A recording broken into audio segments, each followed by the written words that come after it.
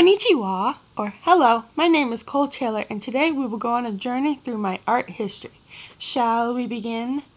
These first couple pieces were done from studying the different techniques and forms of art in history. The first one came out of a study of human figure in motion. The second one was created from the study of still life, and it really shows the process if you look towards the flower. Have you ever studied any form or style of art that you liked? Both of these artworks came out of plain old experimentation. The Statue of Liberty was done with splatter paint and cut paper, and it came out well. The New York one was done with multicolored Sharpie and watercolor, and it really has a great color scheme. Would you ever jump out of Manhattan? In these two pieces, they recreate the wonders of my summer trip to Italy. In The Eternal City, it shows the power of the ancient Roman Empire under Caesar's rule. In View of Venice, it shows the hustle and bustle life on the canals of the city in the lagoon. Did you ever learn about the history of Italy? These two works showcase my rendition of other artists' works. The first one is a recreation of a Matisse piece. The second one is a new design of Camille Sabre's pomegranate painting. Have you ever recreated something? These artworks showcase the different landscapes and geography of two of today's continents. One of them is of Mount Fuji, showing the grand scale of the Furious Mountain. The other one is of our very own Yosemite National Park in California. That one represents the geographic phenomena that has corrupted the West Coast and the short distance from the beautiful beaches of the Pacific. Would you want to live on the West Coast? Both of these artworks light up the sky by showing your eyes the tiny things that happen every day.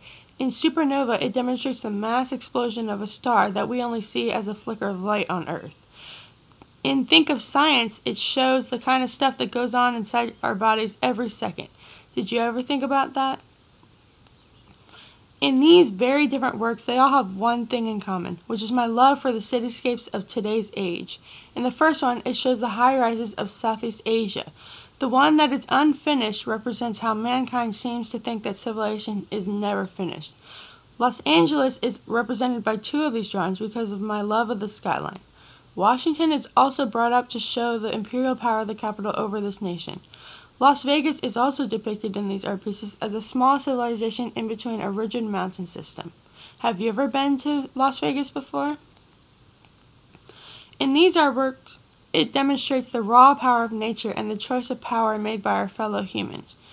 In America Remembers, it shows the grand shock and awe of the horrible day that will live in our memories forever.